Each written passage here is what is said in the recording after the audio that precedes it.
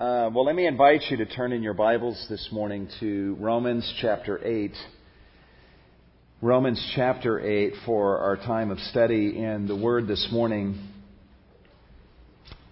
For the benefit of any that are visiting with us, we're doing a verse-by-verse study through Romans 5, 6, 7, and 8. We're calling this a journey to the heart of the gospel. And as we continue in our study of this section of the book of Romans, we come this morning to verse 19. And my goal this morning will be to look at verses 19 through 21. And if you want to give a title to the message, it would be The Glory to Come. The Glory to Come. Paul, in these 4 chapters, has been kind of just putting in front of us the glories of the gospel. And what's interesting is throughout these 4 chapters, there are times where Paul is pointing in different directions in terms of tense.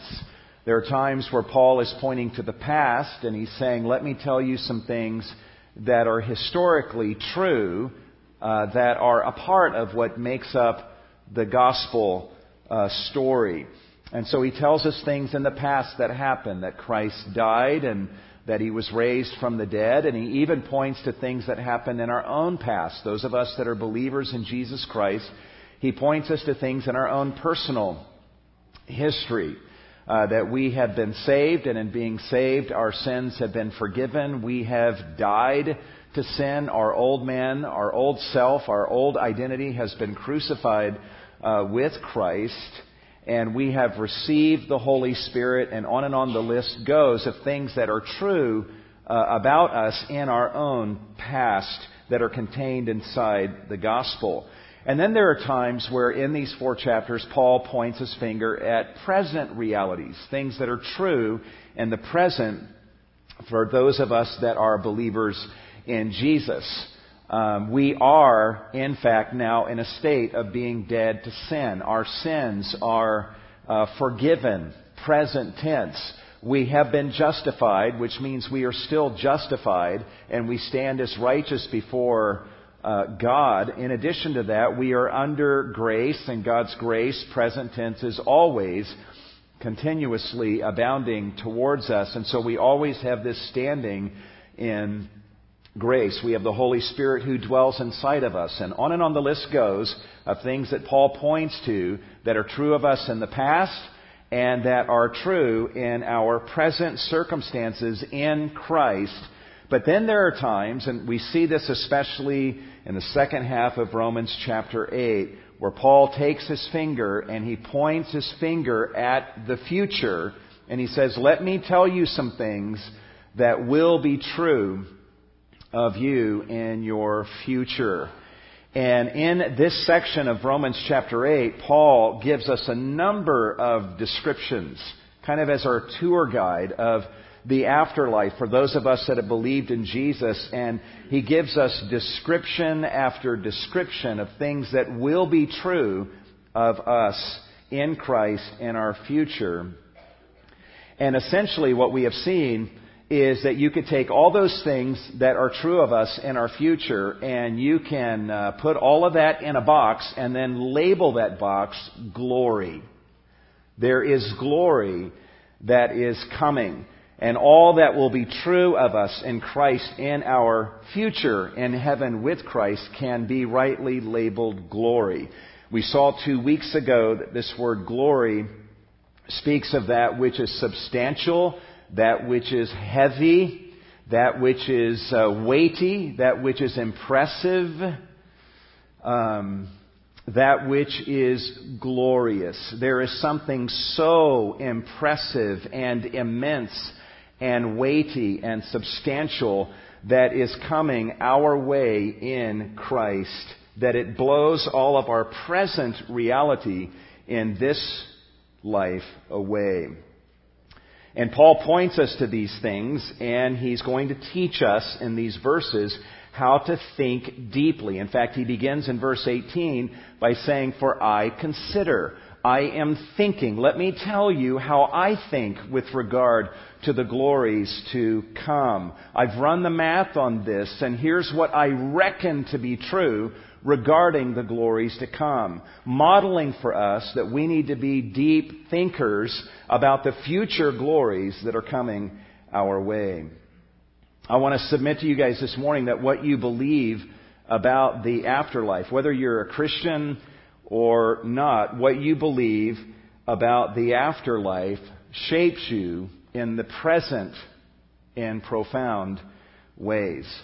And even beyond what you believe about the afterlife, how much you think about what you believe about the afterlife. And what you think about regarding your afterlife will also give shape to how you live your life. It shapes us profoundly. We are not just shaped by our past circumstances. We are not just shaped by our present circumstances. We are also shaped profoundly by our view of what awaits us in the afterlife. Richard Wurmbrand, in his book Tortured for Christ, tells about his experiences and the experiences of many under Russian and Romanian communism, and just very moving accounts of the torture that he and other believers in Jesus experienced at the hands of the communist torturers. And as you read through that book, it becomes very evident that the different characters in this book are being shaped profoundly by their view of the afterlife. Let me just give you two examples here, two extremes. He says in one place in the book, the communist torturers often said, "There is no God, no hereafter, no punishment for evil. We can do what we wish." See, they're not just shaped by their past and present. Their behavior is being shaped by their view of the hereafter. He says, I heard one torturer say, "I thank God, in whom I don't believe, that I have lived to this hour when I can express all the evil in my heart." And he expressed it in unbelievable brutality and torture inflicted on prisoners. There is really nothing more debasing and dehumanizing than a belief in absolutely no afterlife. It reduces one to the status of a mere animal who can behave as he or she pleases, as an animal does in the wild. On the other extreme, you see many examples in the book Tortured for Christ of believers who had a profound view of what awaited them in glory, and they were shaped by that. Their attitudes, their perspectives were wonderfully shaped by the glory to come. He tells this account of one girl who was a Christian girl. He says one of the workers in the underground church was a young girl. The communist police discovered that she secretly spread gospels and taught children about Christ. They decided to arrest her. But to make the arrest as agonizing and painful as they could, they decided to delay her arrest a few weeks until the day she was to be married. On her wedding day, the girl was dressed as a bride, the most wonderful, joyous day in a girl's life. Suddenly, the door burst open and the secret police rushed in. When the bride saw the secret police, she held out her arms toward them to be handcuffed. They roughly put the manacles on her wrist. She looked toward her beloved, then kissed the chains and said, "I thank my heavenly bridegroom for this jewel he has presented to me on my marriage day. I thank him. I am worthy to suffer for him." She was dragged off with weeping Christians and a weeping bridegroom left behind. They were weeping, he says, because they knew what happens to young Christian girls in the hands of communist guards. Her bridegroom faithfully waited for her. After 5 years, she was released, a destroyed, broken woman, looking 30 years older. She said it was the least she could do for Christ. Such beautiful Christians are in the underground church. What if that was your daughter? What if that was you on your wedding day? Such beautiful Christians, he says, are in the underground church. What is it that makes someone like this so beautiful? Yes, it's her past in Christ. It's what Christ has done. It's her present in Christ. But a part of what adorned and beautified this Christian girl was the heavenly glory that awaited her. She says, I thank my heavenly bridegroom. What she's saying is there is a heaven, and there is Jesus Christ there, and He is my bridegroom. And I, along with all my brothers and sisters, will be married to Him one day. And these chains are jewels in preparation for that day. Communist torturers believed there was no afterlife. This beautiful young Christian girl believed that there was and had very specific beliefs about the glory to come. And it shaped her and it beautified her. And so, guys, we need to think deeply about the future. John Piper says shallow thinking makes for shallow souls. Shallow thinking makes for shallow Christians. And we do well to be deep thinkers on the glory to come. Now, we've already been looking at this passage beginning in verse 18 and following. What we're going to do today is look at 4 more descriptions of the glory that is coming to us who are children of God. First of all, just a real quick review. We learned 2 weeks ago some descriptions of this glory. Beginning in verse 18, we learned that this glory that is coming to us is a glory that will be revealed literally into us. We'll not just behold it outside of ourselves, but it will be so powerful, it will pierce into us, it will transform us and be manifested in and out from us.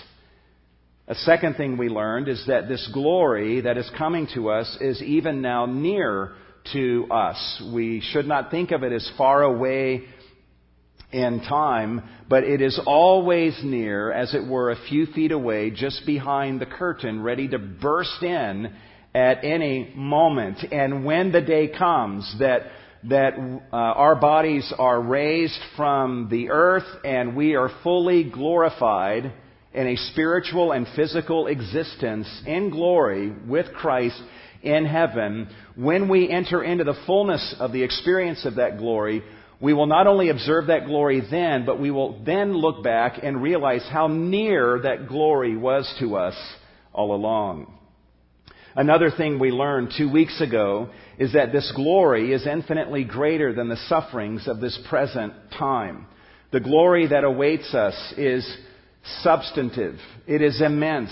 And it is heavy. So heavy, Paul says in verse 18, that our present experiences in this life, including our suffering, are not worthy to be compared to the weightiness and the density of the glory that we will experience with Christ in heaven.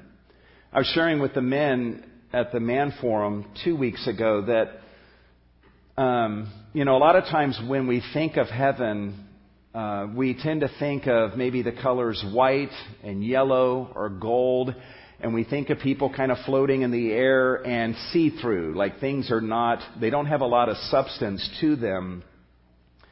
But the teaching of the New Testament is that there is a substance and a density to reality and glory that will make all of life in this world but a featherweight in comparison. This feels solid to me, right? But this will feel like a featherweight in terms of its substance compared to the density of what we will encounter in heaven. C.S. Lewis, in his book, The Great Divorce, tries to capture this, and I'm not at all... there's some theological concerns with his belief, with the doctrine of hell, and I'm not advocating for all of that. The book itself is a fantasy, and he said, please don't try to derive my beliefs regarding the afterlife from this fantasy, but it's a dream sequence where he imagines that people are in hell and they're able to get on a bus and take a bus tour to heaven. And so people load up on the bus, that's how the story begins, and they're transported not so much to heaven, but just to the foothills of heaven. But when they get there, it chronicles the experience of the different tourists on the bus. Ultimately, just about every one of them who just get to the foothills of heaven, they end up not wanting to stay. They prefer to go back to hell, where they came from. And part of what they don't like is as they try to walk on the grass, it hurts their feet. The grass is so dense. Even a leaf is so heavy that they cannot even pick it up off the ground. There's a waterfall, and they try to stay as far away from the waterfall because just one drop of water from that waterfall would destroy them. It is so dense. And I like the fact that he tries to convey heaven in that book as something that is very, very dense. Hell, he says, is about the size of, it's smaller than the size of an atom. It's an incredibly small place, because people who live lives of self-absorption are so reduced to such smallness that they can fit in a space that small. And they lack the kind of density and substantiveness that those who are in heaven possess. And so this world feels solid to us, guys, but this is a featherweight in comparison to the density of life that we will know in glory. And that includes our suffering. Our sufferings weigh so heavily upon us. The burdens that we carry from day to day weigh so heavily upon us. The things that we pray for and ask God, take this away from me. This hurts. This weighs heavily upon me. This is crushing me, God. There have been times I've gone through difficult circumstances and I felt like someone was taking my heart and just squeezing it. It weighed so heavily upon me. And Paul doesn't want to minimize the heaviness of our suffering, but he also doesn't want to minimize the heaviness of the glory to come. And he's saying, I'm telling you, and you can even think this way now, he says in verse 18, that the sufferings of this present time and all of our experiences in this present time are not worthy to be compared to the glory that will be ours in heaven.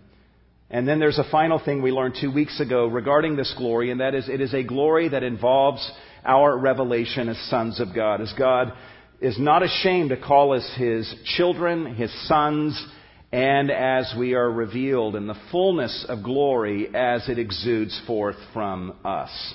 Well, where we left off 2 weeks ago is where we're going to start today, as we look at some more descriptions of this glory, and that is, number one, that this glory is a glory that creation itself is eagerly waiting to see in us. This glory is a glory that creation itself is eagerly waiting to see in us. He says in verse 19, for the anxious longing of the creation waits eagerly for the revealing of the sons of God. Now, we had to rush through this a couple weeks ago, so let me take a little bit of time with this. The word that is translated anxious longing is 3 words jammed together into one word.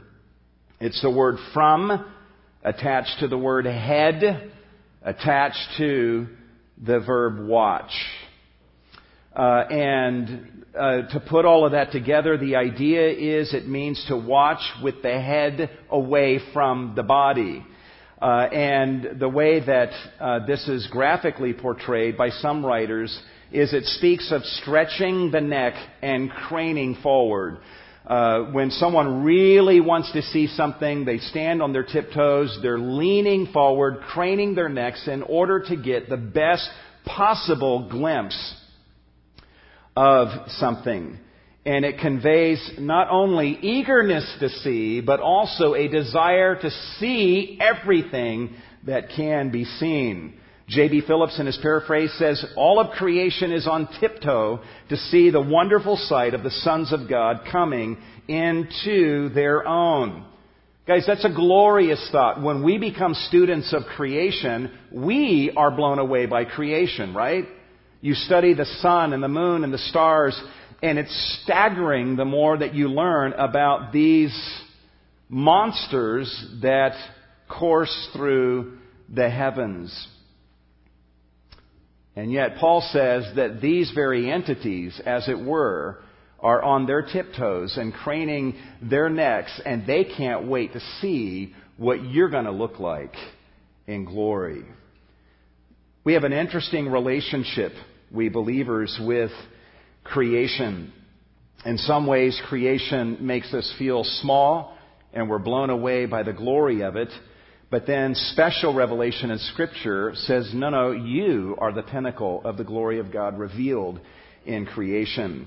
In Psalm 8, the psalmist says, when I consider your heavens, the work of your fingers, the moon and the stars which you've ordained, I'm left asking myself the question, what is man that you take thought of him, and the son of man that you care for him? Lord, when I look at the heavens and I see the immensity and the glory of the heavens, I end up feeling so small, and I'm left asking, what is man that you would even take thought of him, and the Son of Man, me, he says, that you would even care for me. I'm less than an ant in your natural creation. And yet, even though beholding the glories of creation leads him to ask this question, meaning it's a legitimate way to process creation to where we're left feeling small, he then, look what he does, his train of thought does not end there. Verse 5, yet, what I've just said is true. It's a legitimate question to ask. It's a legitimate response to creation. Yet, you have made him, and he's talking about himself and all of mankind. You have made him a little lower than God, and you crown him with glory and majesty, and you make him rule over the works of your hands. In Scripture, God gives us a very highly exalted view of ourselves. God's glory is revealed throughout all of creation. The sun and the moon and the stars, as Paul says in 1 Corinthians 15, display the glory of God. There is a glory of the sun. There is a glory of the moon. There is another glory of the stars. And they declare the glory of God. And yet, the Bible also teaches that mankind is the pinnacle of the display of God's glory. We are the ones who bear the image of God. And God uniquely, in a way He has not any other part of His creation, crowned us with glory and with majesty and appoints us to rule over all of the works of God's hands as His co-regents.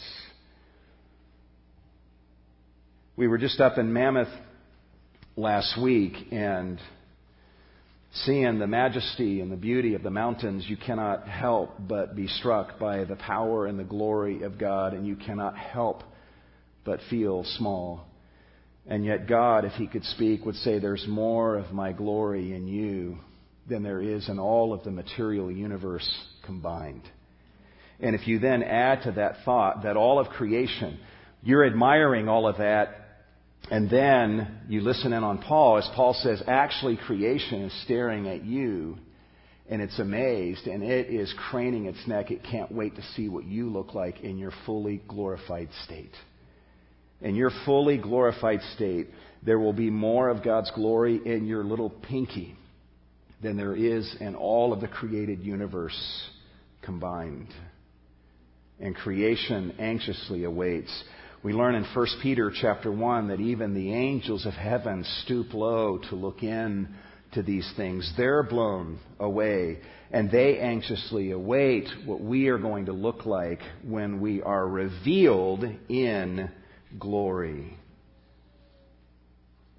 You look at how the gospel exalts us, and then you look at proud man's efforts to exalt himself, and man, in his pride, could never dream of anything so high as what God has designed for those who humble themselves and let Him exalt them.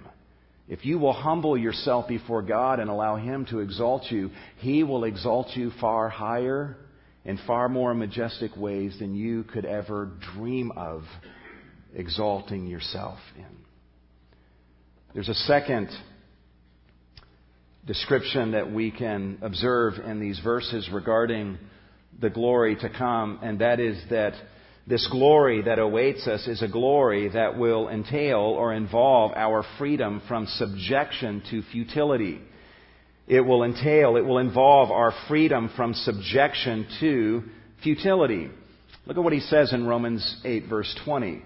He says, "For the creation was subjected to futility, not willingly, but because of Him who subjected it in hope." Verse 21, "In order that the creation itself also will be set free from its slavery to corruption into the freedom of the glory of the children of God." All I want to focus on here with this point is that last line that you see on the screen. The freedom of the glory of the children of God. When we enter into our glory, as we're talking with each other and fellowshipping with each other, one of the words that we're going to use to describe our experience in glory is the word freedom. This is liberation. Amongst other things, in the afterlife, with Christ, we will experience a freedom and a liberation that is beyond the freedom and the liberation that we are experiencing even now. Paul has already told us in Romans 6 that we are free from enslavement to sin. We see him affirming that we are free, but we're not totally free yet. The question that this begs is, if in glory we will experience the freedom of the glory of the children of God, liberation of the glory of the children of God, then what is it that we will be liberated from? And there are two key words that Paul uses in verse 20 and 21 that identify what it is that we will be liberated or freed from. And it's the word futility and corruption. In glory, we will experience an eternal freedom from futility and an eternal enjoyment of freedom from corruption. This particular point, however, we're just focusing on the fact that the glory that is coming to us will entail our freedom from subjection to futility. Now, let me say a few things about the word futility. The Greek word that is translated futility here is actually, if you were reading the Greek translation of the Old Testament in the Greek Septuagint, and you were reading the Greek translation of the book of Ecclesiastes, you'll read, you remember where it says, like in chapter 1, verse 2, vanity of vanities, all is vanity. The word vanity that shows up again and again and again in the book of Ecclesiastes, that Greek word is the Greek word Paul uses here. One writer says, if you want to know what Paul means by futility here in Romans 8:20, if you want a commentary on that word, read the book of Ecclesiastes. And you will learn all you wanted to know and more than you wanted to know about this futility or vanity that all of creation is subjected to. The book begins, vanity of vanities. And in case you missed it, he says it again, vanity of vanities. All is vanity. We're not going to run through the whole book. Let me just highlight a couple things, though. Solomon says that he experimented with pleasure, but he says, behold, this too was vanity.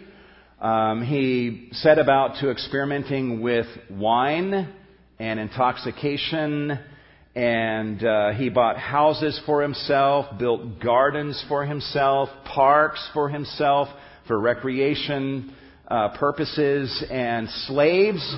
In other words, anything at all that I didn't want to do, I had slaves to do that for me. Imagine having a life like that, where you never, ever have to do anything that you don't want to do. There are people there to just do whatever it is that you want them to do that you don't want to do. He also amassed incredible wealth, more than anyone before him, silver and gold, and also entertainments and musicians. I mean, any entertainments he ever wanted, he had those. Solomon says, anything my eyes wanted, I did not withhold myself. I did not withhold my heart from any pleasure, anything at all that I ever wanted. So imagine living that kind of life where anything you ever want, at whatever point you want it, you get it. Anything you ever don't want to do, there are people to do that for you and who live at your beck and call from morning until evening to do your bidding. He also pursued sexual pleasure. He said, I had many concubines, which are not tractors. These are women, in addition to the 300 wives that he had, who existed solely for the purpose of satisfying his every sexual whim at whatever point he wanted that satisfied. And after achieving and accumulating all of that and gorging himself on all of this, he says, behold, all was vanity and striving after the wind. He says in Ecclesiastes 3 that God has put eternity in man's heart. And part of what that means is God has put inside our beings, inside of our hearts, an eternity-sized hole.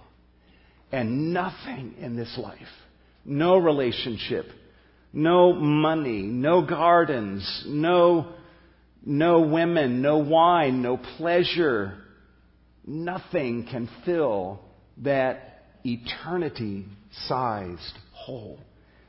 After seeing all that was vanity, he said, well, I think I'll try wisdom. And so he pursued wisdom. But then he got to thinking, you know what? There's the wise man, there's the fool. They both die. So one fate befalls them both. This too is vanity. And so he began to despair of even the wisdom that he gained. He became so frustrated and depressed. He says in Ecclesiastes 2:17, I hated life. In the next verse, I hated all the fruit of my labor, for I must leave it to the man who will come after me. All this stuff that I have gathered for myself, I'm getting older and I'm going to die, and someone else is going to get this that I have accumulated for myself. So I hated life, and I hated all that I possessed. He then began to look around and observe evil in a fallen world. And he said, I observed those who are oppressed, and they had no one to comfort them. And I observed those who oppressed them, and the oppressors had no one to comfort them either. And then he said, so I congratulated the dead who are already dead more than the living who are still living. You're really depressed when you're doing this kind of thing. And then he says, but better off than both of them is the one who never existed in the first place, who has never seen the evil activity that is done under the sun. That's the low place that Solomon went to. The dead are better off than the living and those who never existed. I envy those who were never born and who never existed in the first place. He observed so much evil in the world, and he comes to this conclusion. He says in Ecclesiastes 7:29, he says, behold, I have found only this, that God made man upright, but they have sought out many devices. I do believe this. There is a God, he says. I believe that God created man. I have no trouble with that. And I believe that he made man to be upright.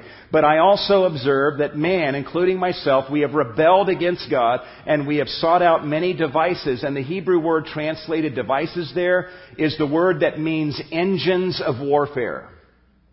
God made man upright, and we have rebelled against him, and we have sought out and we have constructed our own engines of warfare against this God who created us. And the world is full of this fallenness and evil, and I see it everywhere I turn, Solomon says. And that's why he says, vanity of vanities. All is vanity. Paul, in Romans 8, verse 20, says the creation, and we're included in that, was subjected to futility. This is what we experience in a fallen and a broken world. That kind of raises the question, what about for us who are believers? Do we experience anything of this futility and vanity? I think if we're really honest with ourselves, we would say we still experience vanity and aspects of this futility that creation has been subjected to, and we're included in that. As believers in Jesus, we've already seen in Romans 7 that we still experience the presence of indwelling sin, right? We still have within us a flesh that, according to Galatians 5, wages war against the Spirit. It wages war against God.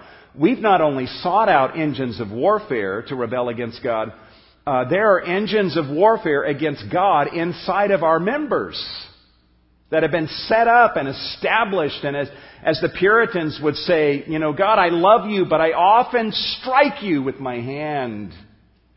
That's futility. That's vanity that we experience in this life, even as believers. We experience frustration sometimes in our desire to do what's right. In Romans 7, Paul says, the good I want to do, I don't do. The evil I hate, I do. That's a confession of someone who had believed in Jesus as his Lord and Savior. James, in James 3:1, says we all stumble in many ways.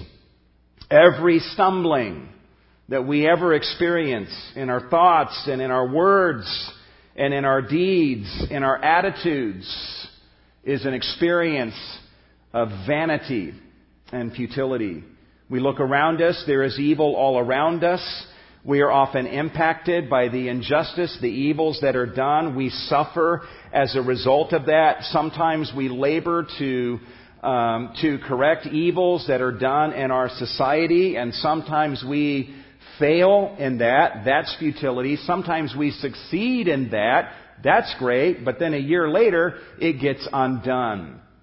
Living in a fallen world is an experience of very significant aspects of vanity and futility.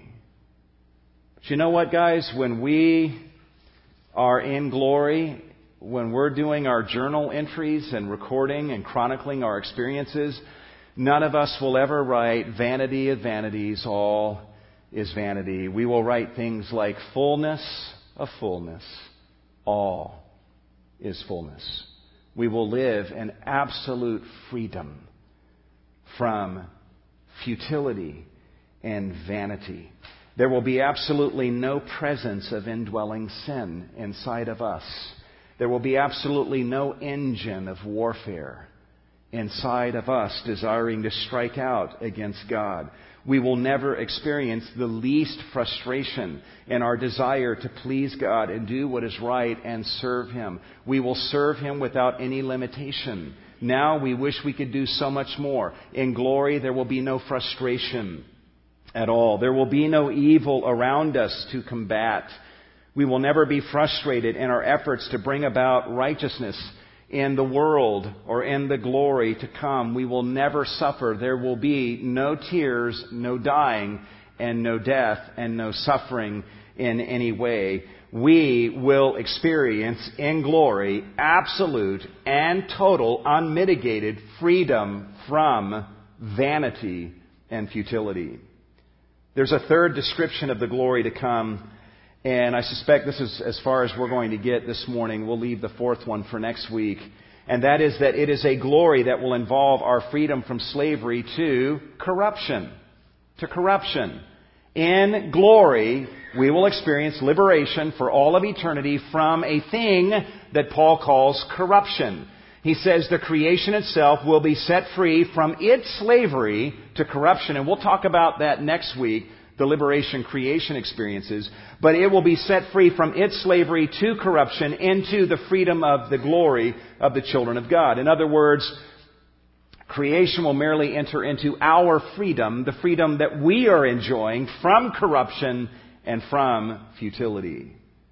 We'll experience total freedom from corruption in the life to come. What is the word corruption?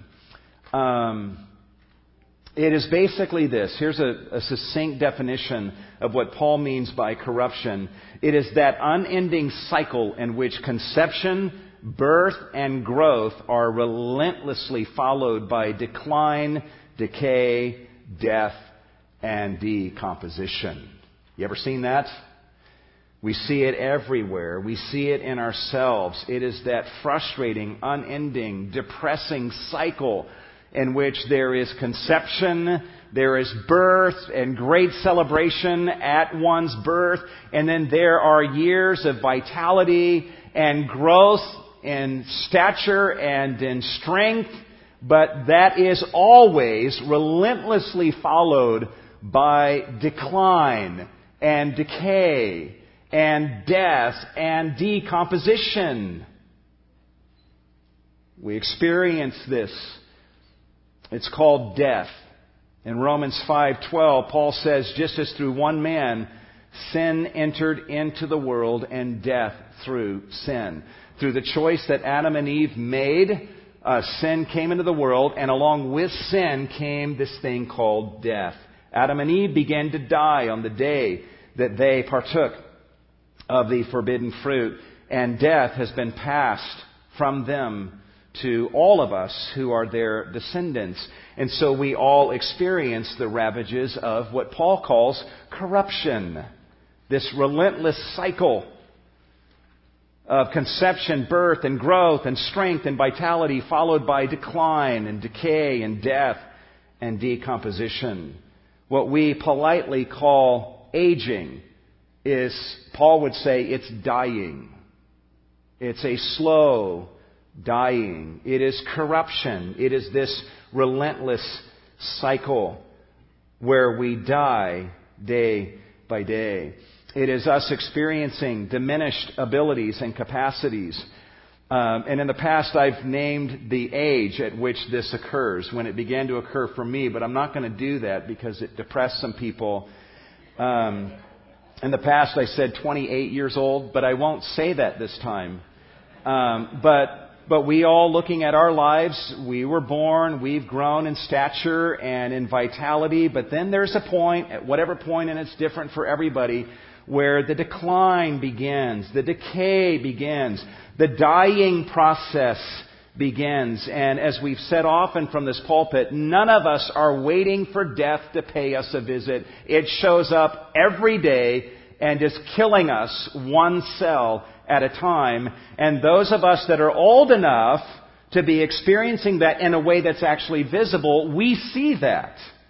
And we're not waiting for death. And as we experience this corruption in a fallen world, there is weakness that we experience, and sickness and vulnerability to disease, and the actual getting of diseases and experiencing the ravages of those diseases.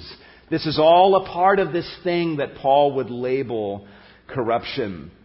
What makes it even more painful is that those that we love, the family and the friends that we love, we watch them being gripped by this cycle of conception and birth and growth, followed by decline, decay, death, and decomposition. No one can resist this. People can create the illusion of postponing it by a few months or years. And someone who may be 50 can do a pretty good job of making themselves look 45, but they can't make themselves look 18. We are all dying and marching to the grave. We experience corruption, and those that we love are experiencing that. And honestly, even more than me experiencing this corruption, what's more painful to me is seeing those that I love experience that, and knowing that they will not always be with me in this life.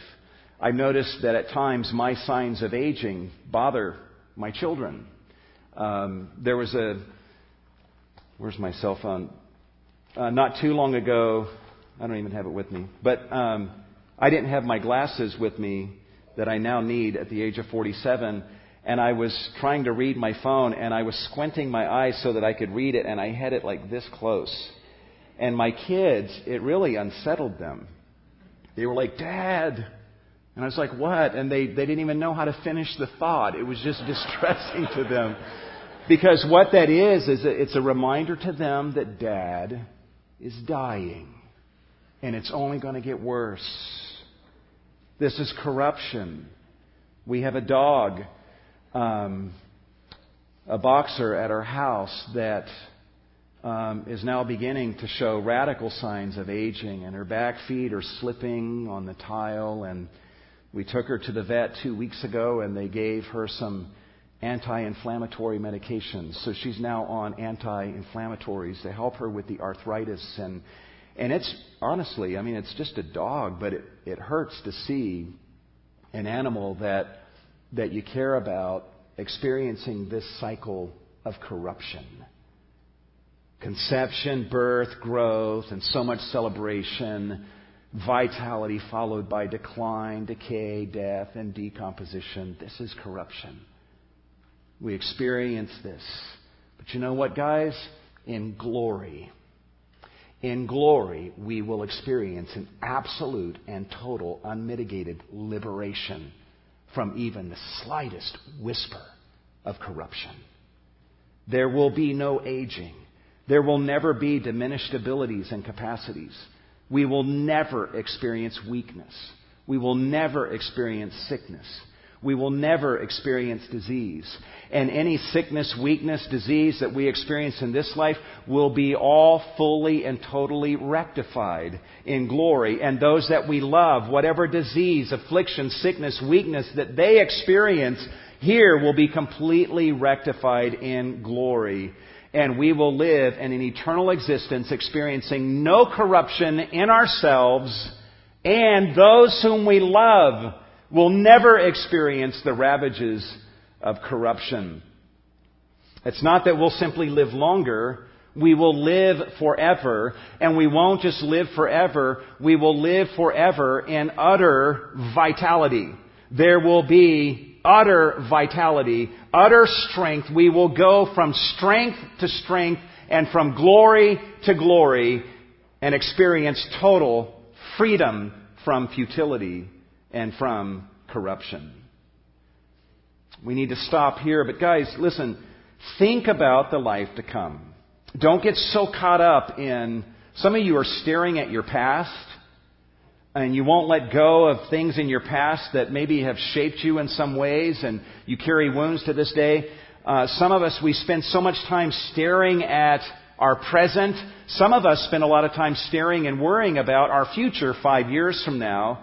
In this world, some of us spend a lot of time worrying about the corruption that we experience and how can we mitigate that in some way or postpone that in some way. And how many hours can I spend at the gym? Nothing wrong with going to the gym, but how much time do we spend putting this corruption at bay compared to how much time do we spend looking at and thinking about and celebrating the glory to come when for all of eternity we will experience total, absolute freedom from corruption and from futility.